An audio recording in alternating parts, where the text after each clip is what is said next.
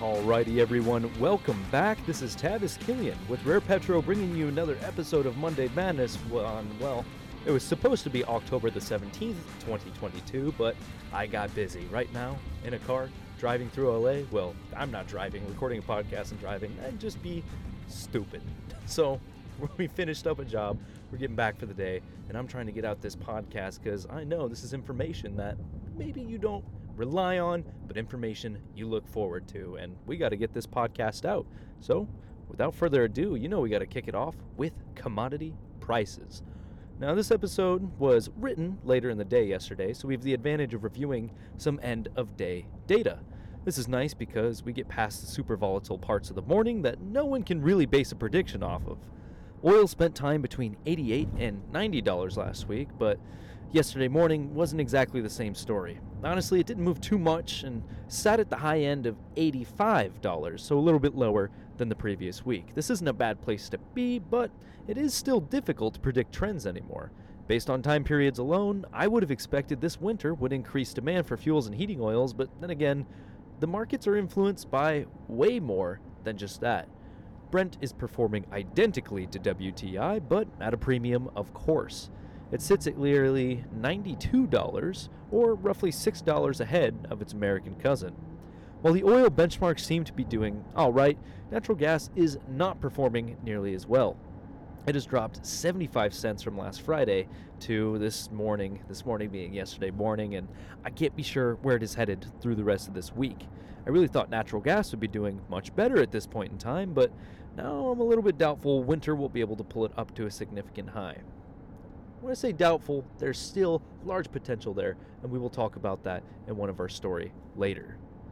On the bright side, this is good for the folks in Europe who are dealing with record high energy prices, so when stuff drops domestically here, those effects are going to be felt across the pond. Next up is the rig count. After weeks and weeks of subpar numbers, we have now witnessed a 7 rig increase. That's right, 7. This puts us up to 769 total rigs, which is 226 more rigs than we had this time last year.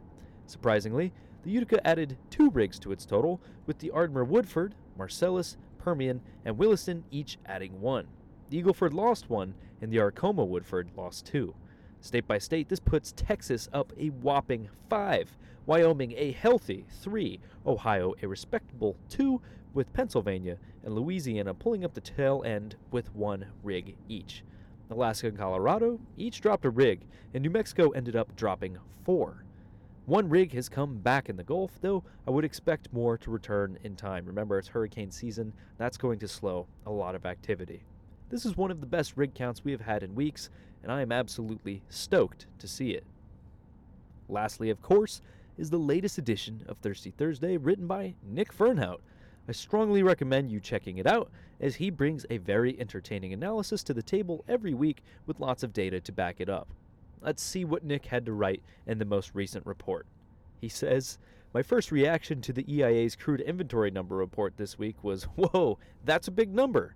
As I'm sure the analysts over at the EIA probably had the same reaction when they went to update their actual number for the week. They only forecasted a build of 1.7 million barrels, but this last week, the EIA reported an actual build of almost 10 million barrels.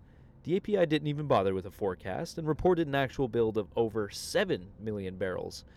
While some have attributed this week's build to the SPR's release of 7.7 million barrels, others have noted that the SPR has been releasing a similar amount, if not more, every week over the past few months, and we have not seen builds like this on a weekly basis. A more likely reason for the build is that the U.S. exports of crude oil are down. The Gulf Coast region saw the bulk of the recent build, indicating another possible source could be all of the production from facilities brought back online after being shut down during Hurricane Ian just a few weeks ago. Predictably, the SPR dumped out another 7.7 million barrels of oil, as we mentioned. There are only a few more weeks left until the SPR will cease releasing oil. For more information on the SPR events as of late, check out our new article, Will Diminished DUC Inventories in a Depleted SPR Drive Higher Oil Prices? Gasoline stock is trending upwards this week, which it really hasn't done for a few weeks. Gas stock increased by 2 million barrels over the week, ending October 7. Gas prices across the country are up a bit, this week from last week's average of 3,867. Diesel, on the other hand, is up over 30 cents from last week's average of 4,883. OPEC Plus decisions to decrease oil production quotas so far has had little effect on actual production. However, fear of rising oil prices has caused a slight bump in gas prices as people want to fill up before costs go up. California remains in a league of its own, with average gas prices over $6, while the rest of the country is sitting in the $3 to $5 range. Georgia now has the cheapest gas in the country at $3.267. A little bit too far of a drive from Denver to reap the benefits of such cheap gas. Maybe if it drops below 2, this is Nick writing, he'll make the trip. Distillates were and are in high demand, contributing to the draw of nearly 5 million barrels on the week. Both heating oil and diesel are in high demand not only in the country but worldwide. That, combined with supply issues such as refinery fires in Texas, has made stock levels crash and the cost of diesel rise. Thank you again for another exciting report, Nick F. With that, we've actually wrapped up our statistics section of the podcast and arrive at the news portion. Our first story revolves around some rather troubling news. Many of you listening likely pay for energy on a monthly basis. September started to get chilly in certain locations, and the Bureau of Labor Statistics has pointed out that natural gas bills in September were 33% higher than last September. Pair this with the EIA's estimation that this winter could be colder than last year, and you have a recipe for increased budgeting across the country. Heating oil bills are projected to be 27% higher. Propane, 5%. Electricity, 10%. If temperatures are 10% colder than what is projected as the best case scenario, people will likely spend over $1,000 on natural gas heating between October and March. Again, these are all projections, but Rare Petro has been hinting at a rather tight winter for energy.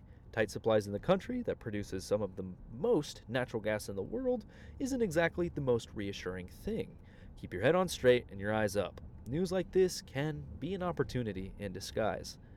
Some folks in the North Sea have decided to act on the opportunity already. After a decade of low to no action in the North Sea, some projects are now coming back online. The government over there has begun to subsidize investments in the area and accept applications for exploration licenses. Some folks are even making good money taking advantage of existing infrastructure. Others are finding opportunity in the world of gas storage. While some sites only have enough storage for a number of days, say 10 worth of supply, anything at this point helps. This to me is an excellent illustration of why it's important to have nearby resources available. Sure, wind and solar can be used to supplement some demand, but you better make sure the baseload is available for when you really need it. Folks, that brings us to the end of this episode. I do apologize for releasing it a day late. Rare Petro is staying busy and tackling big projects. Who knows? Maybe that little company who put out that podcast becomes a household name in energy. Wouldn't it be cool for you to have the bragging rights to say that you listened right from the start? If you think so, go ahead and frack that follow button.